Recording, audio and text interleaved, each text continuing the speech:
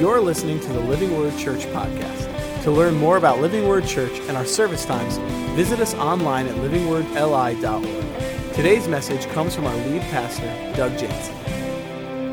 So I need to know, question of the day here is, who in the room is a good arguer? If you're like just, you excel at arguing. Okay. I just saw a husband raise a wife's arm. That's not good. That's not going to go well. So I'll see you guys in counseling this week. But my son Landon has a shirt that says, I don't argue, I just explain why I'm right. So isn't it interesting that sometimes that can be filtering even into our approach toward God, can it? Like some of us, if we're honest, we don't really come to seek God, we come to argue with him. And that kind of leads us to our first question for today. Have you come to seek or argue? You know, the difference is huge in the heart. Like sometimes we come in and we just want to argue with God. We want to argue with him because we're upset about something or disappointed in something, or we really want to try to like bend his word to say what we want it to say, and we're hoping it says, and there's this argument, but there's a whole different thing that happens when we come with a heart that's truly seeking him. And so we're going to talk about that here this morning. Question number 2 for today is, are you stressed about something that Jesus has already shown you he can handle? I bet that's a lot of us here today. Like stressing about things. God's already shown me he's got this. He's already come through in other times, decades ago, or last year, or last week even, and yet here I am stressing about this thing I already know he can handle. Question number 3, what area of your life is half healed? Some of us have been touched by Jesus, but then we're like, I'm different than I was, but man, there's still some progress that could be made in that area. You know, I think that in our souls and our emotions, in relationships, these are some of the areas that we kind of leave ourselves half healed. What does it look like to continue to pursue Jesus for the rest of that healing? We're going to talk about that. And lastly, is following Jesus the most important thing in your life? Like there's all kinds of things trying to be the most important thing in our life. And I think in our day and age, a lot of it are things like comfort, success, I think money and stuff and popularity. And so what is the most important thing? Is it truly him? If you're not a follower of Jesus, we're going to really answer one question for you today along with the others, and that's, who is Jesus? And that's a big theme in the book of Mark and in really all the Gospels. Who is he? Who is Jesus? Who do you say that he is? Who is he? And what's the truth about him? And so we're going to see that here this morning as well. And as we've been seeing in the book of Mark, the author is Mark, and his buddy Peter, who was one of the disciples who we're actually going to hear a little bit about today, he was the one who told Mark all the things that he firsthand saw Jesus do. And so that's where Mark got his information. And the theme of the book of Mark is Jesus the servant. So let's dive in here. And first off, I'll just remind you that a few weeks ago, Pastor Bravone preached an awesome message. And part of that message, he talked about how Jesus fed the 5,000. And some of you guys will remember how Jesus miraculously transformed some loaves and some fish into enough that everyone could eat. And today we find ourselves in a similar situation. So I'm not going to go verse by verse through that because we already saw a very similar story. But let's just say that what the Bible tells us is that another large crowd gathers and there are people that are hungry and Jesus' heart goes out to them. And it says in verse 4, his disciples answered, after Jesus says, let's feed them, they answer, but where in this remote place can anyone get enough bread to feed them? Now, didn't they hear Pastor Bravone's message a few weeks ago? Like, they didn't have to. They were there. They were there. They saw the 5,000 plus women and children fed. And here they are in the same exact scenario going, uh-oh, how are we going to do this? How are we going to pull this off? Isn't that you and me sometimes? Jesus is merciful to the people, and he does the same exact thing, and he multiplies the loaves and the fish, and everybody eats. And in Mark 6, when Pastor Bravone talked about that, there was 5,000 plus women and children. In this story, we get 5,000 fed, or 4,000 fed. So Jesus is slacking a little here. You know, he dropped the bar a little bit on this one. But this storyline will continue. All right? So be ready for this theme about the bread and about this need for bread to come back up in just a minute. But before that, in Mark 11, it says, the Pharisees came and began to question Jesus. To test him, they asked him for a sign from heaven. And he sighed deeply and said, why does this generation ask for a sign? Truly, I tell you, no sign will be given to it. And then he left them, got back into the boat, and crossed to the other side. Now, why does Jesus seem cranky here, almost rude about this whole interaction, and he seems upset, and he comes off and says, no sign is going to be given to you. Like, what's all that about? Well, see, Jesus knows something, and it's really right in the words that we just read. The Pharisees came and began to question. Everybody say question. Came to question Jesus. And now listen, they didn't come to question Jesus like, oh, great, amazing Savior, teacher, Redeemer. Like, here I am to sit at your feet and soak in your wisdom, knowledge, and goodness. They came to argue. They came to trap him. They came to try to trip him up. And if they could trip him up, then maybe they could get enough against him to execute him. And so Jesus has miraculously fed all these people. He's been healing people. He's been setting people free from demonic possession. And instead of these people coming to seek him, they come to argue with him. My question for you and me is, right now in life, would you say that you're coming to seek or argue? Are you coming to really seek Jesus for who he is and submit yourself to like his truth and what he says is right and good? Or is it more like I'm still trying to bend him to my way? Or I'm still trying to nail him down? Or maybe you're here or watching online and you really don't know about Jesus, if you could trust him. You don't know if all this stuff's true. And it's almost like instead of coming in to actually find out, is this true? It's like sometimes we could come in to almost prove it wrong. And I would just say today, come in with the right heart. Don't be like the Pharisees. Come in ready to seek him. The Bible tells us that those who seek will find. And there are no bad questions, right? I would say to you today, if you come in with questions, if you're angry at God about something, you're disappointed, if you are just questioning if any of this or all of this is true, then I would say truly seek it out. C.S. Lewis once said that if there's even a chance that all this is true, we'd be crazy not to actually look into it. So I'd encourage you, if there's a chance Jesus actually came, if he actually loves you, if he actually existed, if he actually died and rose again to forgive your sins, wouldn't it be crazy not to actually seek that? So I encourage you to have that heart as he wants a relationship with you. Let's keep going. Verse 14. The disciples had forgotten to bring bread. Everybody say bread. Except for one loaf they had with them in the boat. So there's 13 guys in the boat. They got one loaf of bread. Be careful, Jesus warned them. Watch out for the yeast of the Pharisees and that of Herod. So Jesus is using an illustration here. He's saying, hey guys, watch out for the yeast of the Pharisees. And what he means is just like we all know that there's yeast in bread that causes it to rise as it's cooked, there was a yeast of unbelief that would spread throughout the hearts of the Pharisees, which caused them to rise up against Jesus. So he's warning them against that, but they miss it. And in verse 16, it says, they discussed with one another and said, is it because we have no bread?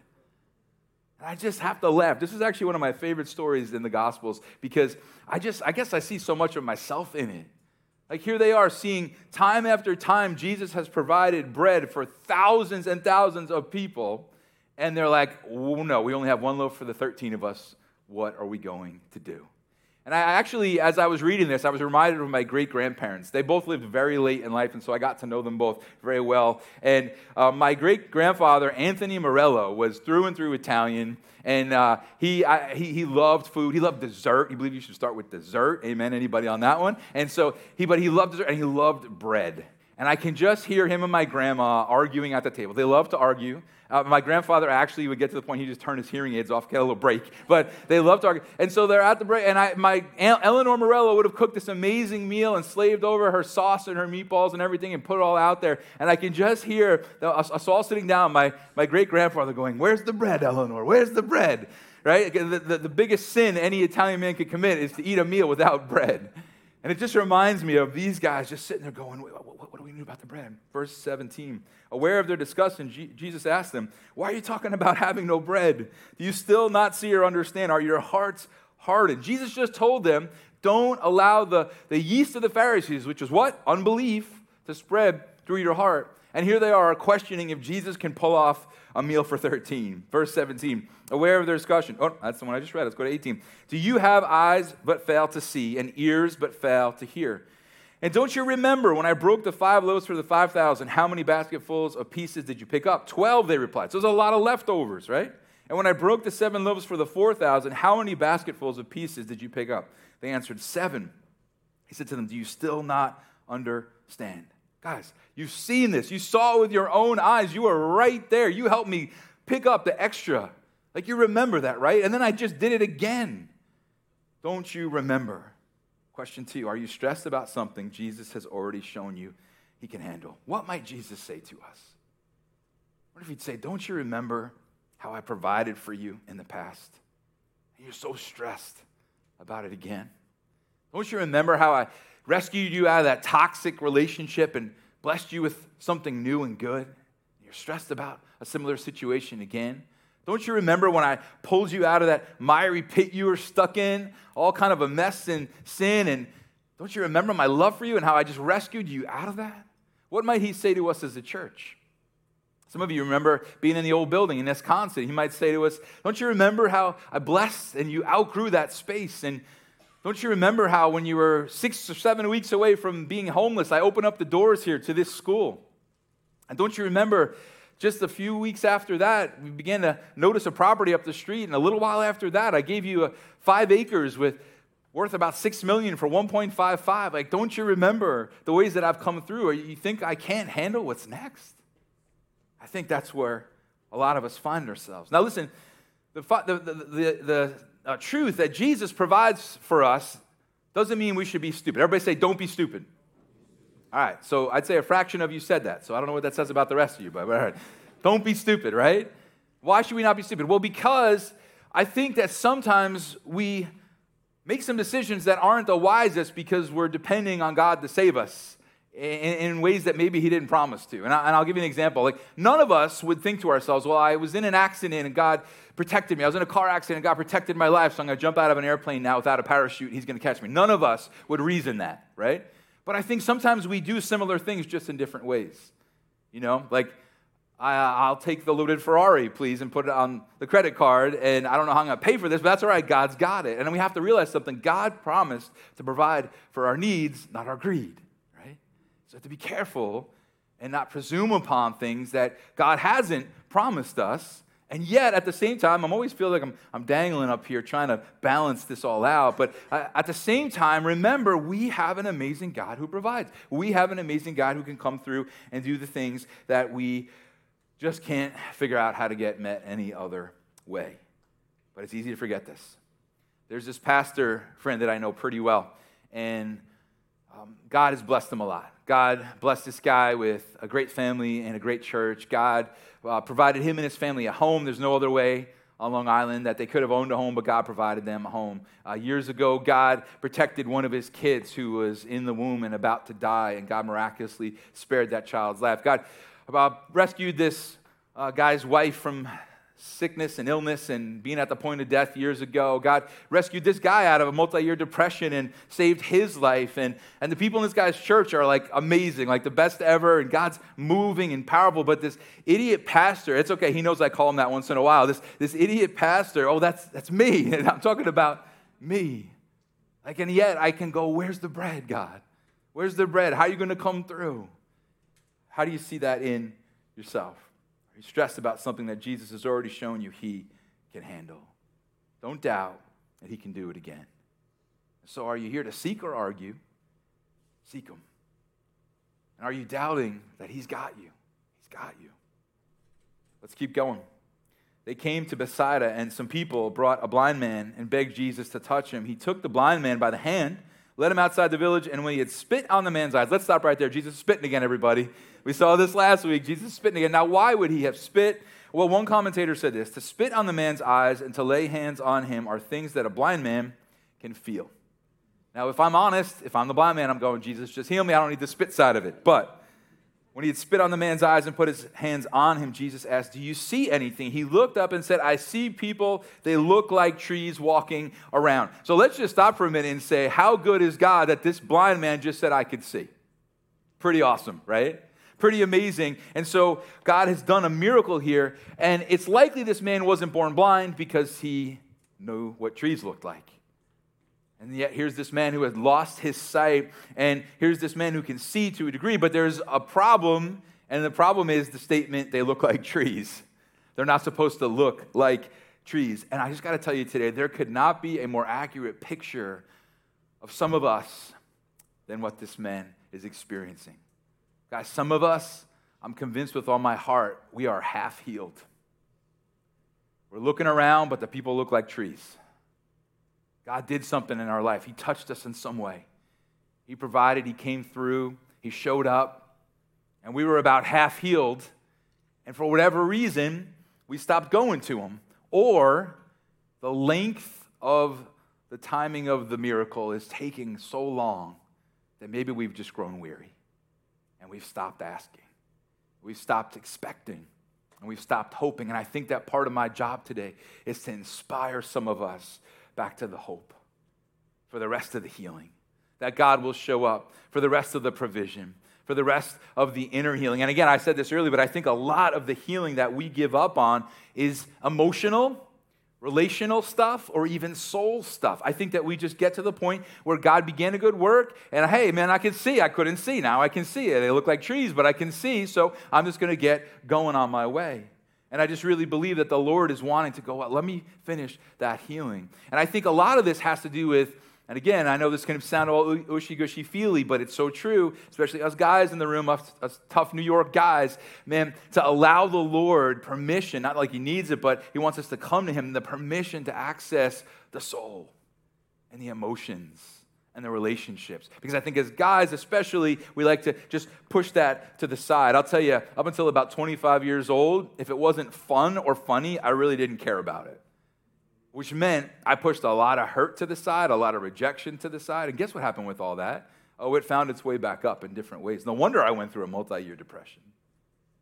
And so allowing God into those areas of our lives is so incredibly important. You know how when you're vacuuming, and you're vacuuming on the rug, everything's looking good, it's just eating up all the dirt and mess on the floor, and then you get over to the wood part or the tile, and if you don't turn that brusher rolly thing off, it's not getting up into the vacuum anymore, right? Because the brusher rolly thing just pushing it to the other side of the room. You vacuum this side of the room, and you're like, I thought I already vacuumed that side, but all it did was just push the dirt from this side to that side. And I think that is a picture of so many of us when we just push the hurt, we push the rejection, we push the sin issue off to the side, we ignore it, we pretend it's not there, and then we're like, man, why am I hurting so much? Well, we're half healed. I think the Lord wants us to bring to him the soul, the emotions, the body, the relationships, that he would continue the healing in our lives. Verse 25, once more Jesus put his hands on the man's eyes, and it says in the next part, then his eyes were opened, his sight was restored, and he saw everything clearly. And I think this should be our prayer. Our prayer should be, oh Lord, heal me wholly and fully. My body, my mind, my emotions, my relationships, my soul, spiritual stuff, financially, Lord, your provision. God, come through. And this is going to be the third week in a row I'm going to say this, and then I'll just leave it alone, all right? But I think it's so important that we just continue to approach the Lord until we hear no, right? Like Paul, take this thorn out of my side. God says, my grace is enough. Which reminds me, and I've been saying this for 3 weeks now, you never leave a time with Jesus empty-handed. Because he either gives you the answer to that request or he gives you the grace to continue on until it's the time. And so we keep going, everybody. And I just, again, feel it's my job today to encourage some of you guys back to the hope of the rest of the healing, of the rest of the inner work he wants to do in your life, your soul, or a relationship. And so keep on going to him. And another interesting thought here is that I think what this guy was going through physically was a picture of what the disciples were going through spiritually. And I'm learning a lot as we study Mark that that's often what God does as he set up the book of Mark. Like last week we saw that there was all this attention that the Pharisees were giving to the outside, and God is going, I'm worried about the inside. You're worried about the outside. I'm worried about the inside. And then we get this incredible visual picture of a demon-possessed girl with this demon on the inside. Right? And I think in a similar way here, Jesus heals this man that he half sees. And I think that's a picture of the disciples at this point. They're half seeing who Jesus was. He's an amazing man. He's a wise teacher, maybe a prophet. He's a miracle worker. But they're missing Son of God, Savior of the world, Messiah, Redeemer. But it all is about to come out right here because Peter has this revelation. So Jesus sends the man home, and it says in verse 27, Jesus and his disciples went on to the villages around Caesarea Philippi. On the way, he asked them, who do people say I am? They replied, some say John the Baptist, others say Elijah, and still others one of the prophets. So those are the rumors going around about Jesus. This is who the people says that he was. But Jesus is about to ask a much more important question. Verse 29, but what about you, he asks, who do you say I am? Everybody say you. Who do you say that I am? People can say what they want about me, but who do you say as he looks at his followers? And this is literally the most important question any of us will ever answer. Who is Jesus? Who is Jesus? And listen, I can tell you who he is. The Word of God tells me who he is. but then you have to know for you. Like kids in the room, your parent can't answer this question for you. We can tell you, but you have to be able to answer it for yourself. Somebody new to the church, I can't answer this question for you and base your salvation on my belief. It is a personal thing here. Who do you say that Jesus is? And then Peter answered to the next part, you are the Messiah. Now we're talking. Now Peter has full sight. He's not seeing people walking around like trees anymore. He's seeing the real Jesus, the Savior, the Redeemer, the one who came to forgive our sins, God in the flesh. Verse 30, Jesus warned them not to tell anyone about him. Why? Because the time wasn't right yet. It would have actually gotten in Jesus' way right now if the word about him spread. And I said this a few weeks ago, but one commentator mentioned, isn't it funny that Jesus told them not to say anything, and they did, and he tells us to tell people about him, and we don't. Isn't that an interesting dynamic and something we need to grow in? Verse 31, he then began to teach them that the Son of Man must suffer many things. He's talking about himself. Son of Man is one of the nicknames of Jesus. And he'll be rejected by the elders, the chief priests, and the teachers of the law, that he must be killed and after 3 days rise again. So Jesus tells them exactly what's going to happen to him. And what's interesting is they don't quite get it. And once Jesus is in the ground, none of the disciples expect Jesus to come back. They're all running for fear of their lives, right? And so we get to verse 32. It says, he spoke plainly about this, and Peter took him aside and began to rebuke him. My man Peter began to rebuke Jesus. And I honestly think that we give Peter a really hard time for this. My true belief is that Peter was not trying to oppose the ways of God here. He was not on a mission to oppose what Jesus was trying to do, but I think it was his love for Jesus that made him go, Jesus, what are you talking about? I don't want you to have to go through all that suffering and betrayal and dying. And no, it's going to be all right. And I understand that from a love aspect. You can ask my wife. I'm always tending to try to put a positive spin on things. You know, like if out of love, like if one of my kids comes out and their eyes out to here, and then I think I had an allergic reaction. But I just slept weird on it. Don't worry about it. You know, so they start wheezing. You know, like, it's change of seasons. You know, limb falls off. Kelly's like, I'm calling the doctor. I don't even right. They got another one, but. I think that Peter was like, no, Jesus, it's going to be all right. Like you're everyone's running to you. Everybody wants you. You're like this rock star. Everybody loves you. What do you mean you're going to die and suffer? And then Jesus comes back in verse 33. But when Jesus turned and looked at his disciples, he rebuked Peter. Get behind me, Satan, he said. You do not have in mind the concerns of God, but merely human concerns. All right, so question for you. Who wrote the book of Mark? All right, good. And who gave, you like my little smile there? Yeah, you got me a little nervous. All right, it's week 8, everybody. All right, good. And who gave Mark his information? Peter, very good. So if you are a skeptic here today going, all right, I don't even believe the Bible is true. Peter and Paul are known as the guys who kind of started the church, and they were out for power and popularity and fame and probably money, right? And that's the argument against why the New Testament can't be trusted. Well, isn't it interesting then that if Mark got his information from Peter, that Peter would include, as he's telling Mark about Jesus, oh, and he called me Satan. I don't know if the Bible's real. Man, why would all those flaws be in there? If Peter and Paul were out for money and trying to be popular and famous and lie about everything that had happened for their own gain, you never would have had Peter in here in this interaction with Jesus. Verse 34, then he called the crowd to him along with his disciples and said, whoever wants to be my disciple must deny themselves and take up their cross and follow me. Now, if I could just be honest with you, at the 9:30, this is where I felt the air go out of the room. And we just got to go, all right, Lord, I'm ready for you to challenge my heart. I'm ready for you to challenge my heart right now. Because Jesus is saying something pretty difficult here. And he's not saying that we are going to earn our way to God by doing anything. He's not saying take up your cross, deny yourself, and if you deny yourself, that's the path to get to me. That's called asceticism, and a lot of religions promote that. That's not what Jesus is saying.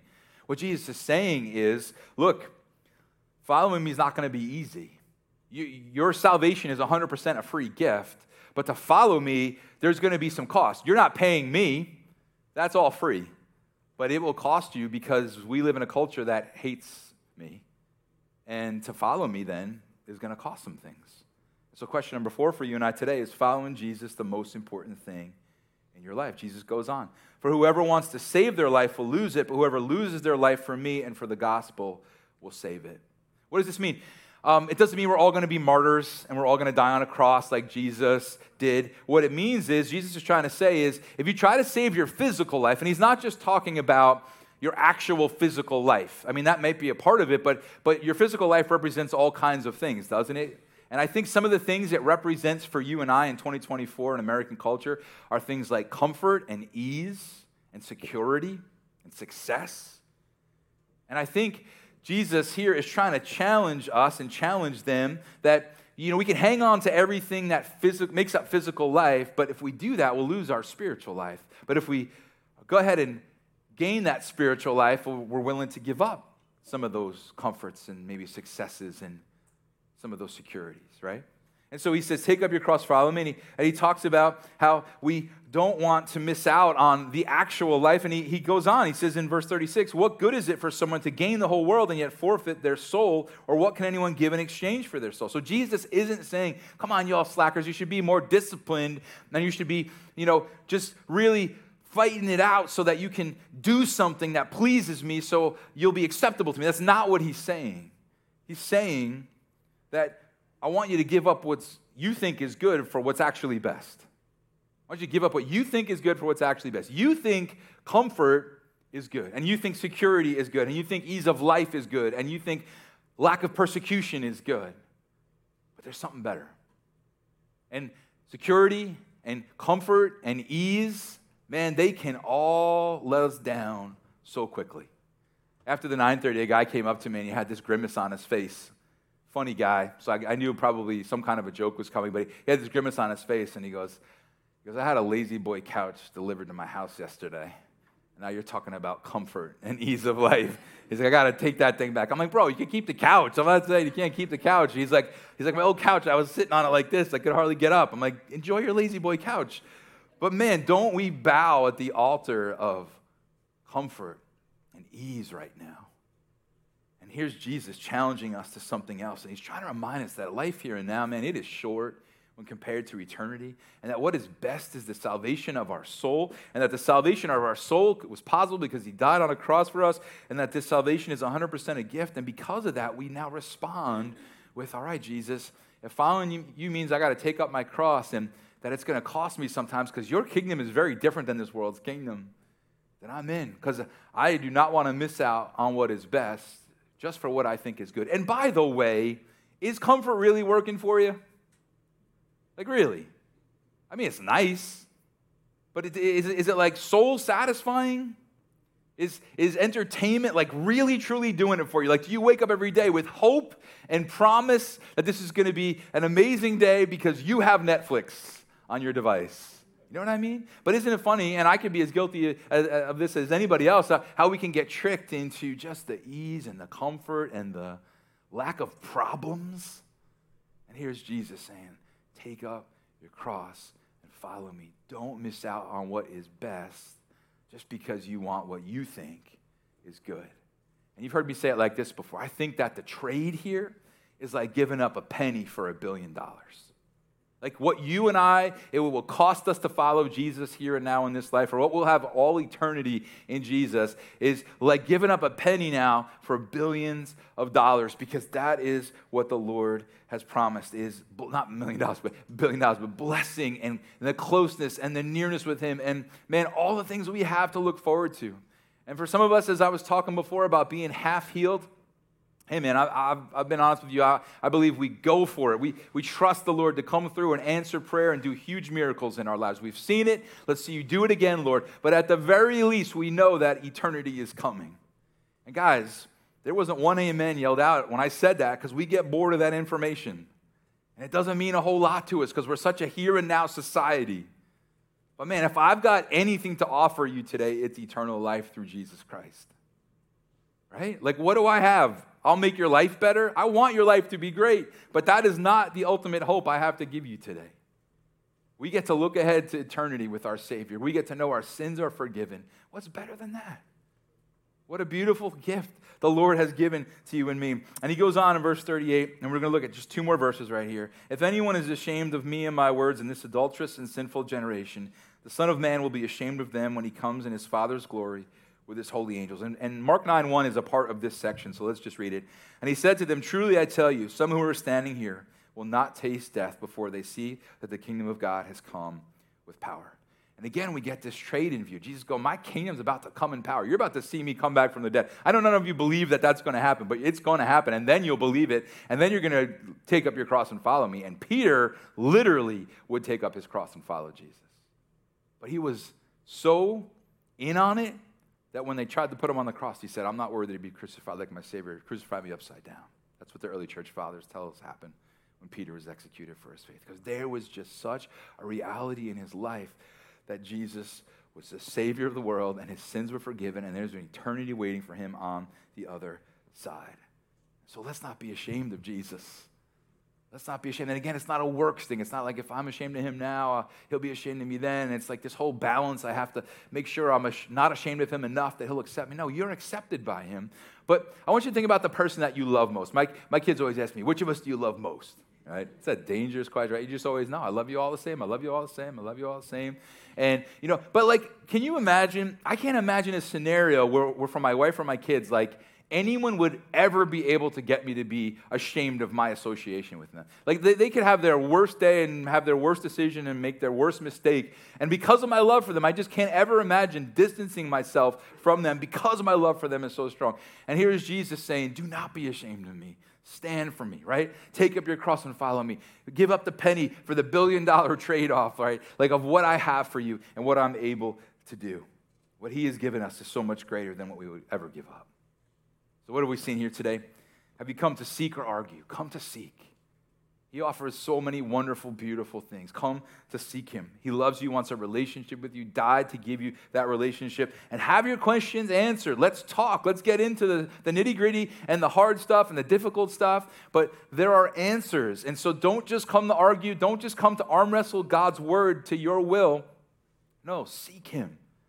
And trust him that what he has to say is good. And we're going to look at that in a few weeks. We're going to see in just a few chapters from now that there's some countercultural stuff in the scriptures, but that, man, we always know that God's way is best.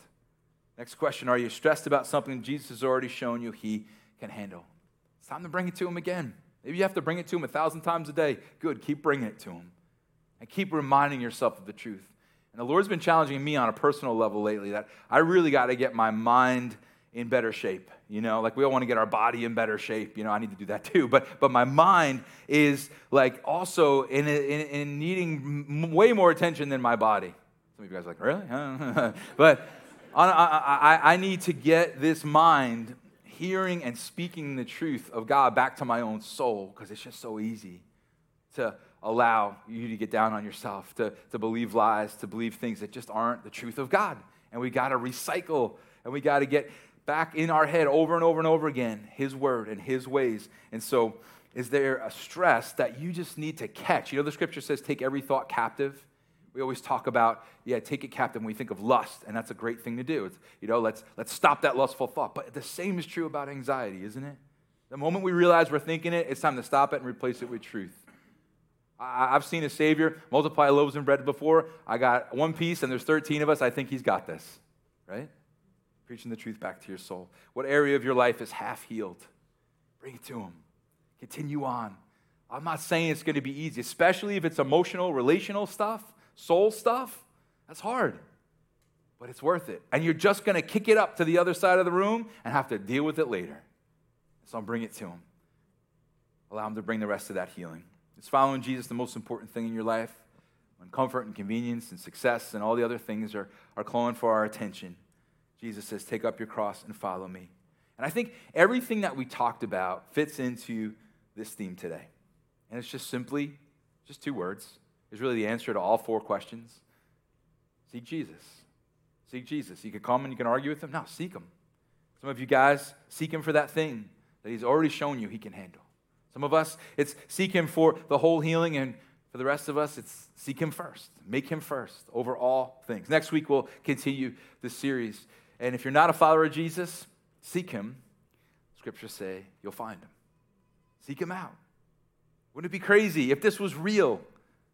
If he loves you, if your sins can be forgiven, if he rose from the dead, wouldn't it be crazy to not fully explore that with a whole heart? And I love another scripture in the Bible. It says in Jeremiah 29, it says, if you seek me, you will find me when you seek me with all your heart.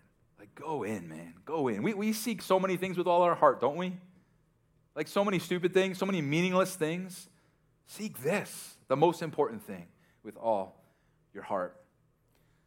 Just close with this story. Years ago when I was in college, I met a lady named Betty Knopp. I don't think I had a full conversation with her.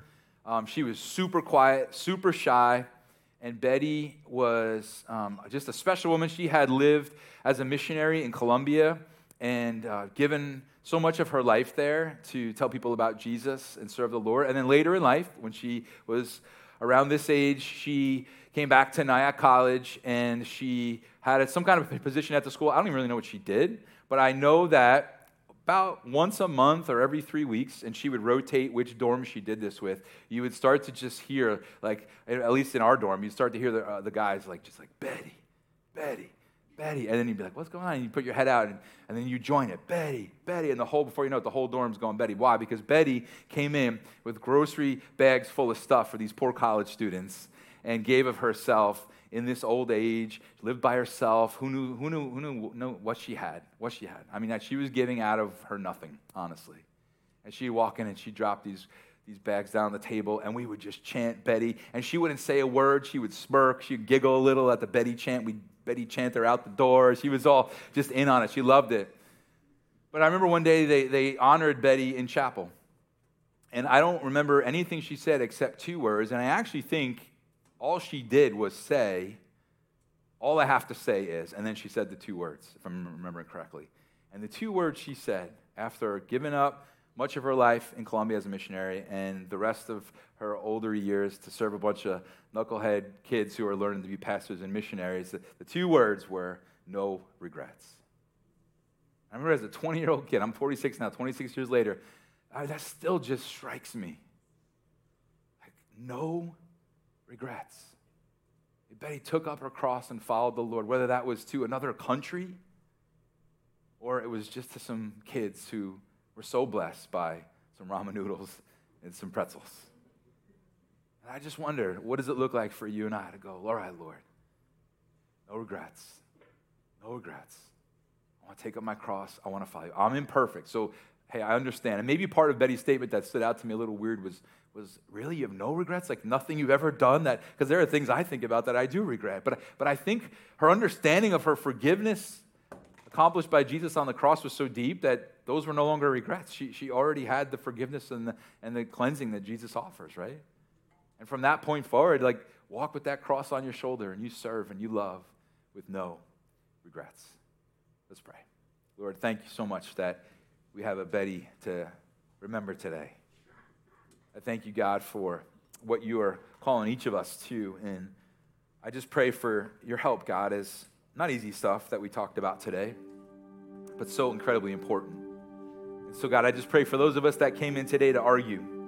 We're hurt, we're angry, or we really want your word to not say something that it says, and we're trying to wrestle it our way. God, help us to seek you. Help us to seek you and not just come to argue, not come to prove you wrong, not come to try to disprove your existence, but, Lord, that we would seek you for who you are. God, I pray for just your help when it comes to the stresses that we have about things we've already seen you deal with in other ways. And I pray that you will, God, come through, Lord, for those of us that find ourselves up against the wall. We just need you, Lord. We lift you high and we again say you are the victorious one over all things, Lord. You have no competitor, God. Who's going to come at you, Lord? Thank you, Jesus, for who you are. God, I pray for all of us who are half-healed. I include myself in that group. And Lord, I just pray for your help, Lord, that we would stop rushing stuff to the other side of the room, only to trip over it later. Pray, God, we bring you our hurt, we bring you our rejection, we bring you our sickness, we bring you our failure, we bring you our soul issues, our emotional issues, we bring you broken relationships. I pray you breathe into broken marriages today, Lord. I pray you do unbelievable things in people's hearts who have already walked through the brokenness of relationships that have failed. I pray, God, that we would see many miracles, Lord. God, just the confidence, the hope, the courage to get up again and continue seeking you, God. Maybe for those, it's just been such a long road. Oh, God, that we would return to hope today, Jesus. And Lord, I pray you'll help us take up our cross and follow you. God, in a time when it is not popular to be a follower of Jesus, that we would follow you with a whole heart, with a singular vision, taking our eyes off those things that distract and entangle and placing them on our great Savior, fixing them on Jesus. So help us, Lord, if we've compromised, if we've bowed to the idol of comfort and security and success and lack of persecution, God, you would embolden us and empower us and make us resilient. Thank you, God. If you're not a follower of Jesus today, you want to put your trust in him, I encourage you to pray with me right now. I encourage you just to say, Jesus, thank you so much for dying on the cross. Thank you so much for forgiving me of my sin. Thank you that you want a relationship with me. Thank you that I can come close to you. Thank you that you want me to know that heaven and eternity is mine because of what you've done on that cross. I thank you for the resurrection. I thank you that your love for me is so great. Put your Holy Spirit in my life and do a new thing. There's one last prayer I would love to lead somebody in today, and that's this prayer. You can just say this quietly. If you're somebody here and you came in to argue and now you're kind of wondering, should I seek? Would you just pray a prayer like this? God, if you're real, show me. Jesus, if you can be trusted, show me. Open my eyes. Help me to see you for who you are. Let's stand together and let's worship our amazing God together. If you need prayer during this last song, you can come up. Our prayer team members will be up here at the front. If you don't want to come up during the last song, you can come up after service ends. God bless you guys.